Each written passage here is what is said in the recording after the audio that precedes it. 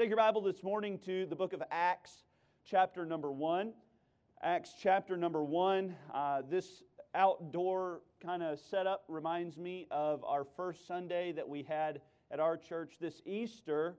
We really wanted to have a service. We had been shut down. Our church had been exclusively live streamed during that time, and it was just incredibly difficult, as you can imagine, as you have experienced here, being apart from your church family. And then as Easter was approaching, man, there was just a heart's craving that we would be able to come back together. Now, it wasn't possible at the time that we'd be able to come into the church, so we decided, as many other churches in our area and around the country decided to do, we had an outdoor service scheduled. We pulled up in our parking lot a 16-foot flat-bottom trailer, elevated. We built some stairs to go up there, and man, our parking lot was full on Easter morning. My heart was full. We're singing songs about the resurrection of Jesus. I mean, we are just ready to have a good old time. I've got this sermon on my heart. I've been preparing. I've been praying. I was just really excited to get up there that day, and my wife and a few other ladies sang that morning. And as they were making their way down the stairs, I did the gentlemanly thing to allow them to come down. But as I was on my way up, I tripped and fell on the top step, and my friends, I landed face first on that flat-bottom trailer. You know, it's like Jesus did. He came up, He rose again on the third day. I rose again off that flat-bottom trailer and got to preaching. So this is very familiar to me. Thank you for being here this morning. Not like you had much choice, but I appreciate it anyway. Very excited to be here. I want to thank Brother Shepard. I'm not sure who all goes into the decision-making process. I'm sure Dr. Rasmussen and Dr. Shetler have some say in that, Dr. Getch. I just want to thank you for allowing me to be here. I'm not the guy most likely to be standing up here. I'm certainly not the most qualified. There's guys doing a lot better job around the country than me, but I really appreciate this. This is an honor for me. I remember sitting where you are thinking, man, one day I want to be up there. And this is a real blessing and just a real privilege for me. So Acts chapter number 1, let's get to preaching, because Brother Shepard said that he was worried about my throat. He said that I needed to be done by 10. He said because if I didn't get done by 10, he's going to slit my throat. But nonetheless, 10 o'clock, we'll be out of here. Acts chapter 1, verse number 1. The Bible says, "The former treatise have I made, O Theophilus, of all that Jesus began both to do and to teach, until the day in which He was taken up. After that, He, through the Holy Ghost, had given commandments unto the apostles whom He had chosen, to whom also He showed Himself alive after His passion by many infallible proofs, being seen of them 40 days, and speaking of the things pertaining to the kingdom of God. And being assembled together with them, commanded them that they should not depart from Jerusalem, but wait for the promise of the Father, which saith He, Ye have heard of me. For John truly baptized with water, but ye shall be baptized with the Holy Ghost not many days hence. Whence they therefore were come together, they asked of Him, saying, Lord, wilt Thou at this time restore again the kingdom to Israel? And He said unto them, It is not for you to know the times and the seasons which the Father hath put in His own power, but ye shall receive power after that the Holy Ghost is come upon you, and ye shall be witnesses unto me both in Jerusalem and all Judea and in Samaria and unto the uttermost part of the earth." You know, God never calls His servants to mediocre ministry. It doesn't really matter if you're called this morning to full-time service, part-time service, or sometime service. God wants your service for Him to be powerful, impactful, and effective. And when we settle for anything less than that, it is because we have neglected to take advantage of the power that He has made available for us. You know, some time ago, I got to this passage. In fact, I believe the email to invite me to this place and to speak to you this day came to my email some months ago, and 2 nights later I was in my bed praying about what the Lord would have me preach, and He laid this passage of Scripture and this message on my heart. I had read this in my devotions, and while the devotions' emphasis was clearly on verse number 8, something stuck out to me about this passage that had never stuck out to me before. I got to thinking that Jesus, obviously you know the context of the passage, He's just resurrected at the end of the Gospels. He's now right before the time of His ascension. The verses we just read cover about 40 days of Him being with His disciples, the Bible tells us.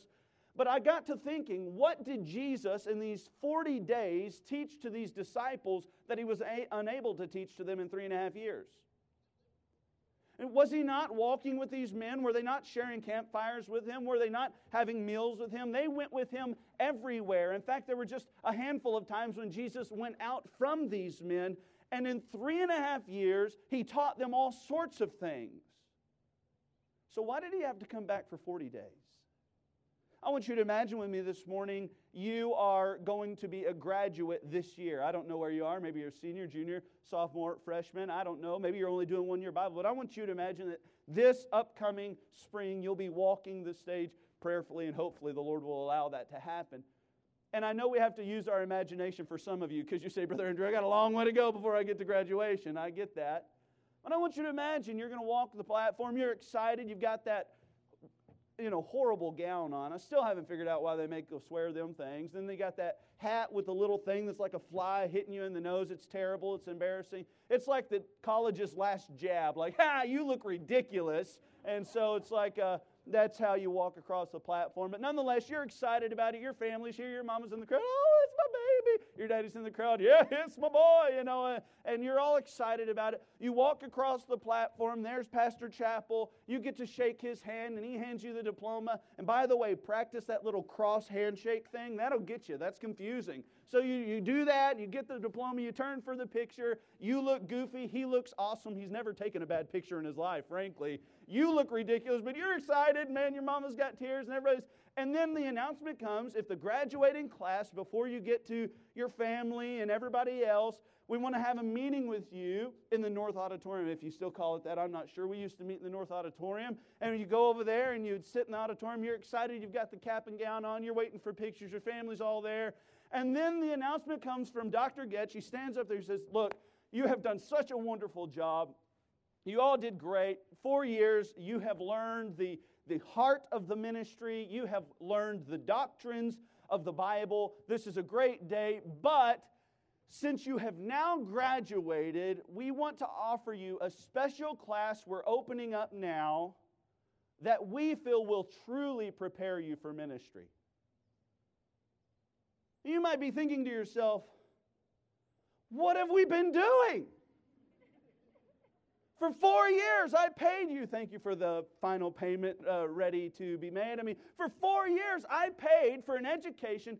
And when you come to a Bible college like this, it's not just an education academically. It's truly an education spiritually. And you get to go through the rigors of waking up early and staying up late and making sure you're staying in your Bible. Man, Bible college, particularly this one, is a blessed place of spiritual growth. And you're here and you say, now you say there's a class? Now there's a class that's going to prepare me for ministry? What in the world have we been doing? And then I got to thinking, the college does offer that. It's called the Master's Program. Right? For 4 years you paid us, but now if you get this extra year, you'll be really qualified. You know what this is in Scripture? This is the master class of Jesus on really powerful and effective ministry. Jesus now presents to us a master's class on how to have a powerful and effective ministry. I want you to notice them with me this morning, a few aspects of Jesus' master's class. First of all, I want you to see the first necessary characteristic is this: it is a divine ally. Now, sometimes we read the book of Acts, and I think we make a mistake. The book of Acts is no doubt a colorful book, a powerful book, a moving book, but we read it and we get the idea that the apostles and the men that kind of, so to speak, changed the world were superheroes for God doing a great work for Him. The reality is, the book of Acts is a story of profoundly ordinary men changing the world through the power of the Holy Spirit of God. Ordinary people doing great things, not because of them as people, but because of their God. And we read the stories and we see the power, and it comes off the page to us. But you must understand, it is not the men that perform the work, but it is the God of the men that perform the work. Hudson Taylor said it like this: all God's giants have been weak men who did great things for God because they reckoned on His power and presence with them. Have you ever considered what the book of Acts might look like if there were no Holy Spirit present? What if we just could, in a vacuum, take the Holy Spirit out of the book? How profound do you think it would be? How powerful? I would suggest to you that it would be rather mediocre. There would be no day of Pentecost, clearly. There would be no sermon that Peter preaches where 3,000 souls get saved. A few chapters later, even more thousands of people are getting saved. I mean, you get maybe 6 or 7 chapters in the book of Acts, and you kind of start to get the sense that just the church in Jerusalem is some 8,000 people strong. And you're reading through this, and you're thinking to yourself, wow, this is powerful. This is real effective ministry. You take the Holy Spirit out, and it is not powerful ministry at all. And then you get further down, I would suggest to you that without the Holy Spirit, there is no Damascus Road experience. Without the Holy Spirit, there is no call to worldwide missions, because you'll recall that Paul had certain desires to go to certain places, but the Spirit of God would not allow him. You know what Paul would have been? He would have been a good man, he would have been an educated man, but without the Holy Spirit's leadership, he would have been a man preaching out in the wilderness, not knowing who to actually preach to. Philip was driven by the Spirit out of Jerusalem to take the Word of God to Samaria. Without the Holy Spirit present in the book of Acts, the book is not special at all. And the same is true for your ministry. Without the Holy Spirit of God in your life and using you as an instrument, your ministry will be mediocre at best. Jesus teaches us that here in verse number 2. I want you to see this with me. He gives for us this example that without this divine ally, your ministry will be powerless. Notice, until the day, in verse number 2, in which He was taken up, after that He, through the Holy Ghost, had given commandments unto the apostles, whom He had chosen. What we find here is Jesus teaches us the necessity of the Holy Spirit in ministry. Now, remember, this is the resurrected Savior. Remember, this is Jesus in His glorified body. He is, at this point, all-powerful, almighty. He is the resurrected Savior, overcoming death, hell, and the grave. I mean, Jesus, at this point in time, has all power given unto Him. And the Bible tells us that when He started into ministry, in this moment in time with these disciples, He elected to utilize the power of the Holy Spirit. If Jesus submits Himself to the authority of the role of the Holy Spirit in His ministry, why would we ever do anything different? Why would we say, no, I'm good today, I don't really need the help? Why would we not make that one of our primary pursuits in ministry, is to know the power of the Holy Spirit upon our life?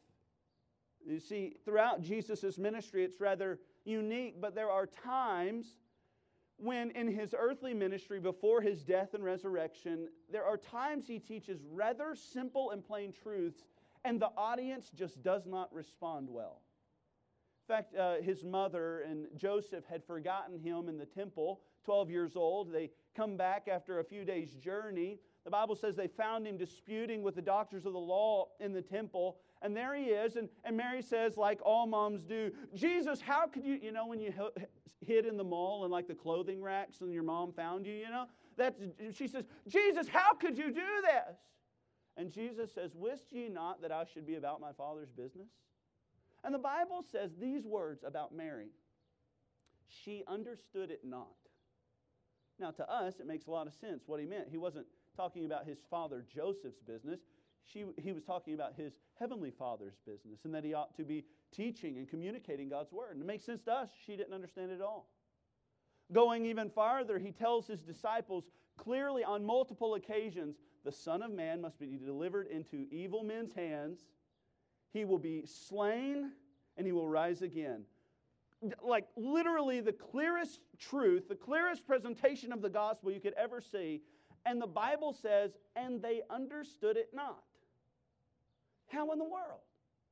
And the disciples throughout the ministry of Jesus are presented, at least the way I read it, as sort of bumbling fools sometimes. Jesus teaches them very simple truths, and they're like, they speak out of turn. They don't understand what's going on. I'll give you an idea of this. Remember when Jesus hears of Lazarus' death, and Thomas, doubting Thomas, the same one we criticize, he is so excited to be serving the Lord. Jesus says, well, we're going to go and we're going to take care of this issue, but Lazarus is dead, because there was some confusion as to what they meant by sleepeth and dead. He says, Lazarus is dead, and Thomas says, well, Lord, let us go die with him. Well, I appreciate your passion, but how does that help anybody? And then you look at Peter at the Mount of Transfiguration, just a fantastic, wonderful point in Jesus' ministry. My dad says it like this, and I think this is the best way I've ever heard it explained. The Mount of Transfiguration was Jesus for a moment in time, what was on the inside shown out on the outside. And man, that's what happened. His glory was revealed to those around him for a moment in time. And Peter was there. And here were Peter's words. Moses and Elijah showed up. You know the story. At least if you're a sophomore. Freshman, you're probably way behind that. But nonetheless, we have Peter saying, oh, Moses and Elijah and Jesus. And here's Peter's recommendation. He says, Lord, it is good for us to be here. You think? This is like one of the greatest times of Jesus' earthly ministry. Good words, Peter. It's like, now stop talking. And here's what he goes on to say. Let us build a tabernacle for you, Lord, and for Moses and Elijah. Peter, why couldn't you just stop at the idiotic statement? Why did you have to go to the profoundly idiotic statement? What happens? These men, although they were passionate, these men, although they had somewhat of a biblical understanding, probably just from their Hebrew upbringing, without the Holy Spirit, they were bumbling fools. Without the Holy Spirit to illuminate them to God's truth, they didn't know what they were talking about. In fact, the Bible tells us that the spiritual things of God, but the natural man receiveth not the things of the Spirit of God. That's 1 Corinthians 2, verse 14. The natural man receiveth not the things of the Spirit of God, for they are foolishness unto him. Neither can he know them, because they are spiritually discerned. The truth is, anytime the preacher or the teacher takes the pulpit or the lectern apart from God's Holy Spirit's power to teach or communicate God's truth, the truth of the matter is, we are bumbling fools. And we don't understand what we're trying to communicate. And there are aspects of what takes place in that moment that we cannot do. We have a wonderful Spanish ministry at our church. Pastor Jorge Franco, one of our young ladies, is here. Andrea Garcia from our Spanish church. Wonderful, wonderful work. A few years ago, they asked me to come down and preach at the Spanish church, and it was my honor and privilege to do so. It was a sort of family conference. I went down there. I preached to the congregation. Obviously, me no speak any Spanish, so I needed some help, so I had an interpreter there. And in fact, it was Andrea's dad was the man helping me there. And if you've never had the opportunity to preach through an interpreter, it's horrible. You can't get any rhythm going. I preach kind of fast, as you can tell, and it's just very difficult. And you say, and the Bible says, Biblia, and that's my, sorry guys, I wish I spoke Spanish, I just don't. And then you like even lose your trains of thought. It's very difficult. But throughout the sermon, you may preach for 20, 30 minutes. There has to come a point, at least for me, there has to come a point of some like levity, some humor, something to break the monotony of the and so, and it's just difficult. So at one time, I decided to interact with Brother Garcia. And he had said a word that I found pretty funny the way he said it. And my Spanish teacher in high school told me that though I don't speak a lick of Spanish, nor English apparently, though I don't speak a lick of Spanish, my accent is great. And so I decided to show off my accent. I repeated the word he said, and I was trying to be funny. I interacted with him there. And the adult congregation didn't really laugh so much, but the teenagers were cracking up. And so I went on to preach. I preached the sermon, and the altars were filled, and I was really pretty proud of myself and thankful for Brother Garcia, because I told him, whatever's not good in my sermon, you just preach whatever you feel led of the Lord to preach. So if it doesn't come across well, it was his fault, not mine. But nonetheless, I was pretty excited about it. Went home that day. Man, I was just so thankful for the opportunity. Monday morning, I walk into the church offices, and I have to pass by our Spanish pastor's office door to get to my office. I walk through the office hallway there, and Brother Franco says, "Brother Andrew, come in here." It's like being called to the principal's office, and I'm the pastor. And I truly, now this is how vain I am, I thought he was going to say, "Brother Andrew, thank you for that message. That was really, really encouraging. That was a real help to my church." I was anticipating that. I come in, he's like, "Have a seat." And I'm like, "Oh, this is feeling eerily like going to Brother Weaver's office when I was in college."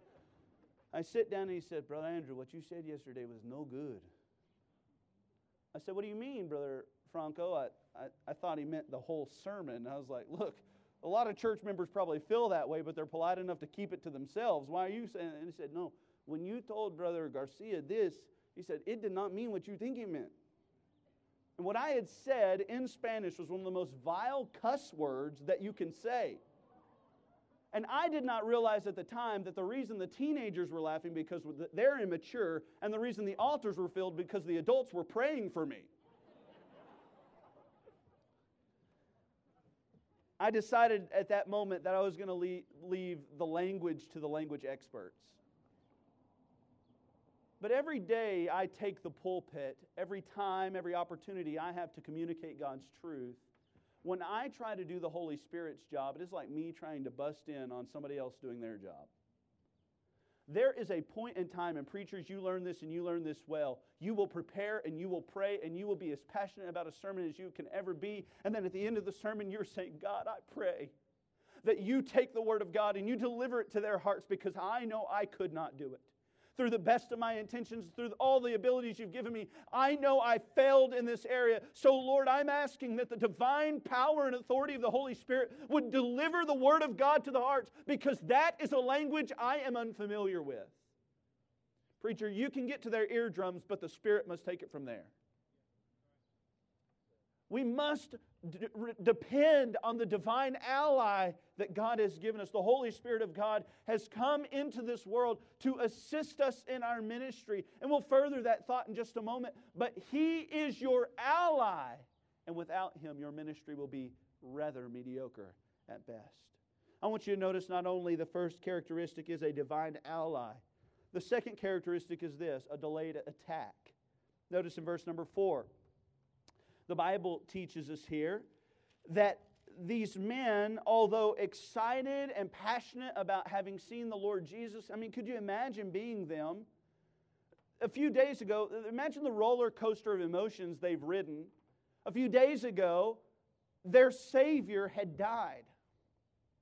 Their hope was gone. And you can get a sense of that in the upper room. They're almost just despondent. They have no hope. And then He rises again, as He said He would. I mean, they had a hard time believing in themselves. But can you imagine how excited they must be at this moment to share the message of Jesus? I mean, He died, but He rose again. The resurrection validated His divine power. He is the God-man. He is the Messiah. It's all been proven. Can you imagine how ready they are to attack the world with the message of Jesus Christ? And maybe this is just the way I read the Bible, the kind of person I am. I think maybe there was an aspect of this that was, we're ready to tell the world because it proves us right. Right? I mean, I'm sure Peter had like an Uncle Bob he saw at family reunions. It was like, "Peter, you and that Jesus character, you're never going to amount to anything." And I bet Peter wanted to go and tell everybody, "Hey, I followed Him. I gave my life to Him. I resigned my fishing business so that I could follow Him. And it's been worth it all because He is exactly who He said He was. I told you, na-na-na-boo-boo." Can you imagine how excited these men are? And yet the Bible tells us, notice in verse number 4, here's Jesus' words to them. "And being assembled together with them, He commanded them that they should not depart from Jerusalem, but wait for the promise of the Father. Now, the promise of the Father had been made to them by Jesus in Luke chapter 24, verse 49. The Bible says, "Behold, I send the promise of my Father upon you, but tarry ye in the city of Jerusalem until ye be endued with power from on high." With all the zeal and passion in their hearts, Jesus says, guys, I know you're excited, but you need to wait. Now, you'll figure all this out when you get into full-time ministry, but when you get passion behind a ministry, when you get excitement, when you get that kind of that soul-stirring momentum, you don't say, all right, everybody, I think it's time we take a quick sabbatical from it. You know, the Reformers Unanimous program is really doing well right now, but I think we just need to take a furlough. No, that's not how it works. You capitalize on the momentum. You capitalize on the zeal. You take that and do something with it. And Jesus says, I know you're excited, but wait. Why would He tell them to wait? Perhaps it's because Jesus understood anything they attempted to do in the kingdom of God would be met with failure if they did it apart from His Holy Spirit. I mean, they couldn't do anything. In fact, the fact that He said, guys, you have to wait on this, proves to us that they could not reproduce the effect that the Holy Spirit could do on His own. In other words, without His Spirit's power, they couldn't produce the same effect. The conversions wouldn't happen. The power wouldn't fall. Jesus says, wait until you have the Spirit's power. You know, Jesus had a prayer request. In fact, in conversations with Pastor Chappell, he is very proud of this fact. Years ago when the college accreditation board came out, they interviewed many of the students. He's told us this several times. He said, one of the things I was the most proud of is that the accreditation board said that our students unanimously understood what our vision and our goal was at our college. And that was to train laborers for the harvest. And that is so true. In fact, it's, as you know, one of the only prayer requests of the Lord. Pray ye therefore the Lord of the harvest that He would send laborers into the harvest. For the harvest is truly plenteous, but the laborers are few. There's a prayer request of the Lord. But don't you ever think that God is so starving for laborers that He will accept any of those that are not filled with His Spirit. Don't get the impression that the battlefield is so empty of Christians that He needs people even if they're not full of His Spirit. God will not accept that, and God will not bless that. He told His disciples, I know you're excited, I know you know the truth, I know that, but wait. College student, you are in a wonderful place right now, and when I was sitting in your seat, I didn't necessarily think it was a wonderful place. I mean, I was here because I had to be here. I was here because, you know, my future wife was here. I was here, and I was frankly miserable here. I hated the weather. I hated the smell that my truck had every time I opened the door. I hated how far I had to drive to the nearest Chick-fil-A, which was in Ontario at the time, and then right beside it was the Bass Pro Shops. I did not have a great experience in college. You know why? Because my spirit wasn't right. This place did more for me spiritually than probably any point in time in my life. And I know there's maybe some of you in this not room, this outdoor facility this morning that are like me. You know, I was kind of the guy sitting in the back there. That's kind of where I was. I just wasn't sold out. I wasn't fully persuaded. You are in a wonderful place of spiritual growth. You have godly mentors. You get to hear good preaching and good chapel messages all the time. Take advantage of this, because Jesus' advice is this: wait until you have the power of the Holy Spirit. He would rather you take a master's program and then a graduate program and then all sorts of other doctorate programs if you have not been full of the Spirit, because all that knowledge does nothing if the Spirit does not help you convey it. Wait. It says not only is there a divine ally, there's a delayed attack. I want you to notice, thirdly, there's a deliberate attention. A deliberate attention, a focus on something particular. Verse number 6 and verse number 8, I want you to notice this. The Bible says in verse number 6, the disciples, though being told in verse number 4 that they should wait for the promise of the Father, which is the Holy Spirit, the indication is here that there's a bit of a break between verse number 5 and 6. And that would make sense because this passage doesn't cover a moment in time. It covers 40 days. So the disciples were in a meeting with Jesus. He told them, guys, you need to wait for the promise of the Holy Spirit. And then they go home and they're thinking about all this. It's all on their hearts. They're bubbling over with joy and excitement. And then verse number 6, they get back together. That's what the Bible says. When they therefore were come together, they asked of him, saying, Lord, wilt thou at this time restore again the kingdom of Israel? Lord, will you restore the kingdom of Israel at this time? And in some sense, it makes a little sense to me that just previously, Jesus has been communicating truths about the kingdom of God to them through the Holy Ghost. But they're now asking about the kingdom of Israel. And these disciples, I think, now this is just the way I read it and the way I understand the passage, I think the disciples are excited about their newfound ability to understand spiritual concepts.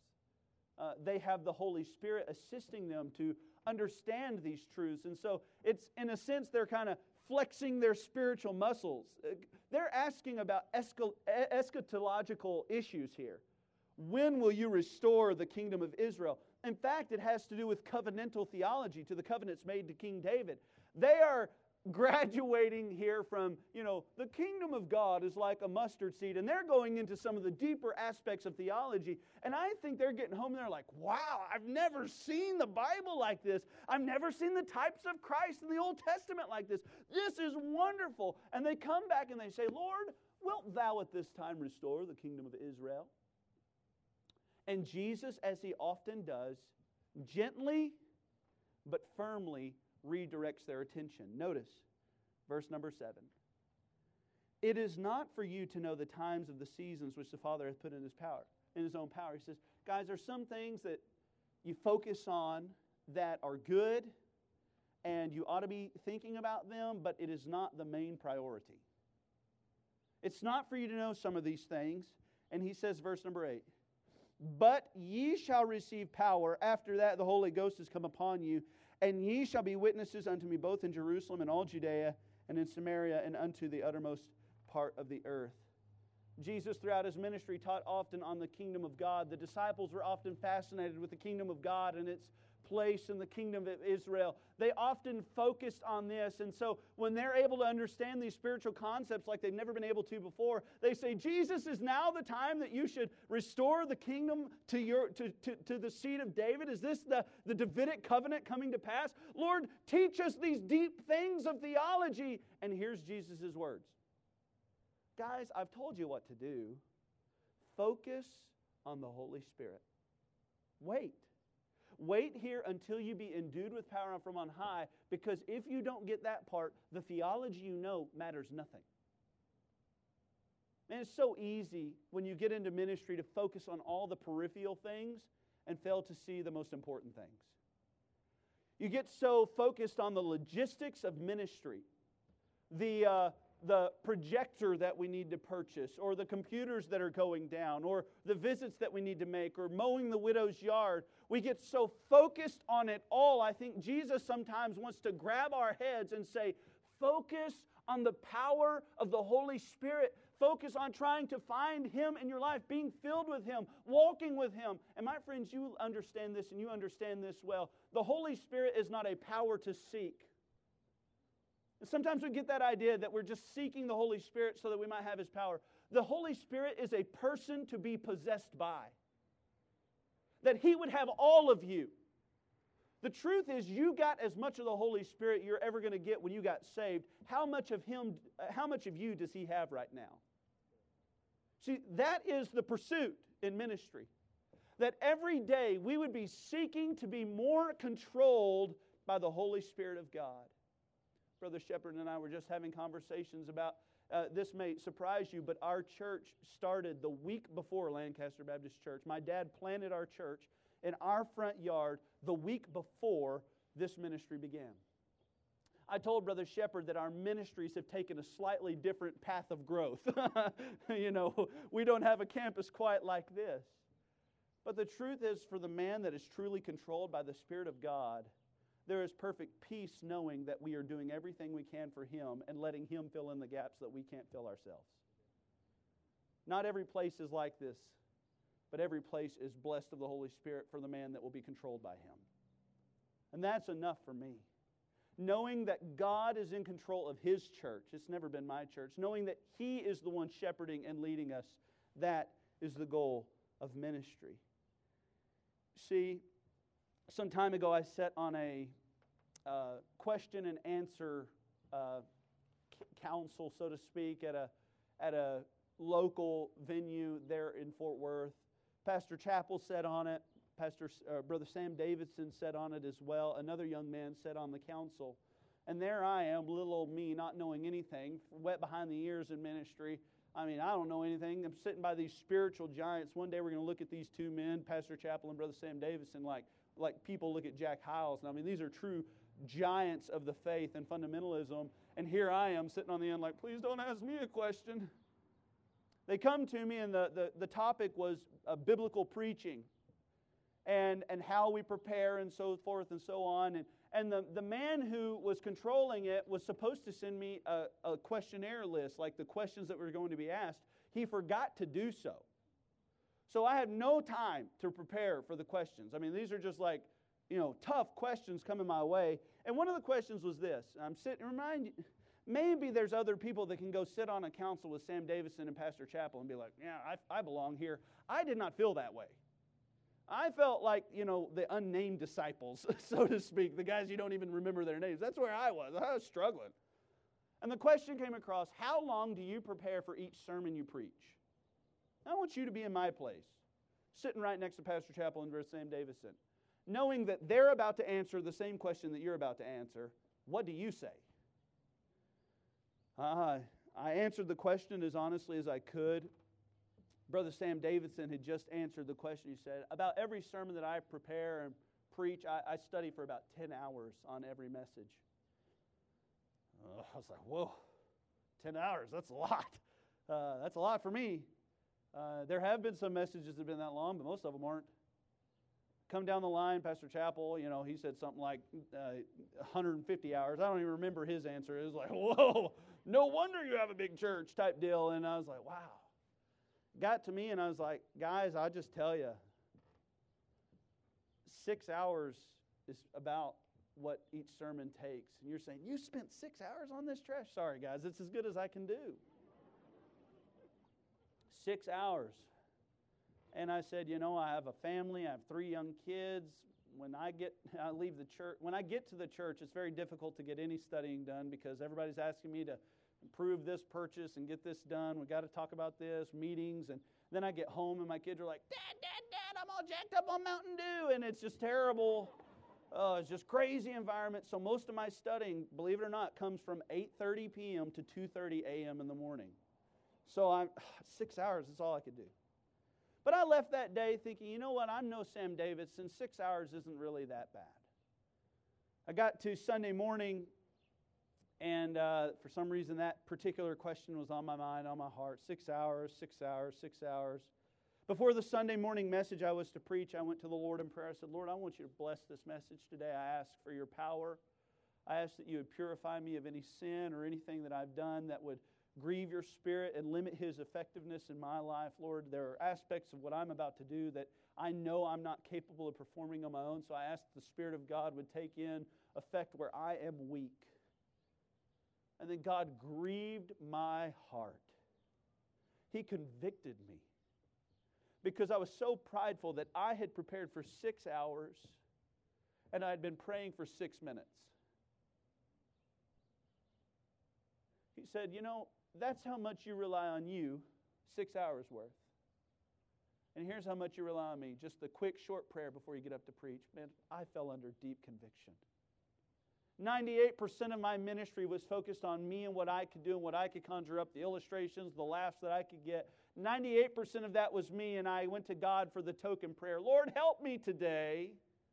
What a shame. The Lord says you can do nothing in ministry apart from my Holy Spirit. He told these disciples who knew all the gospel truth and had proved Himself by many infallible proofs to them that He was truly the resurrected Savior with all power and authority and sovereignty. He told them, guys, don't even head into ministry unless you have my Spirit. What a shame it is when we take such a presumptuous attitude to say, you know what, I can preach when I don't need really that much help from the Spirit of God. On my computer desktop, I have a folder entitled Sermons. In that folder lies every sermon I have ever preached since I graduated college. It doesn't include Sunday school lessons. It doesn't include devotions. It is only sermons. I checked on it about a week ago as I was kind of thinking and preparing for this message. I think over the course of my ministry so far, I've preached somewhere about 817 sermons. And you say, Brother Andrew, you are proof practice does not make perfect. Truth is, I go through those sermons sometimes thinking, man, what was I doing? What was I thinking? Where was I going with this? But the reason I have them in that folder is because at any moment in time I can, spotlight search mothers. And all the sermons that have the word mothers in them will come up. And it's kind of like the way I categorize and file my sermons. And I got to thinking the other day, if there was a way that I could do some sort of keystroke, maybe Command-Shift-Alt-4-LW, whatever the keystroke is, I wonder if God could take what sections of sermons that I have preached apart from His Spirit and highlight those to me. And just in a moment of time, all 817 sermons or whatever I've preached, if He could just take and show me with some magical formulaic keystroke that says, you know what, these are the parts that you preached with my Spirit, and these are the parts that you preached without my Spirit. And I want you to know that if I could do that, I would be terrified to know how many times I attempted to preach God's Word apart from truly seeking the power of the Holy Spirit in my ministry. And if I could come up with that magical keystroke, here's what I would do. Everything that was preached apart from His Spirit's power, I might as well just hit the delete button on. And in a moment of time, undo all those hours of sermon prep.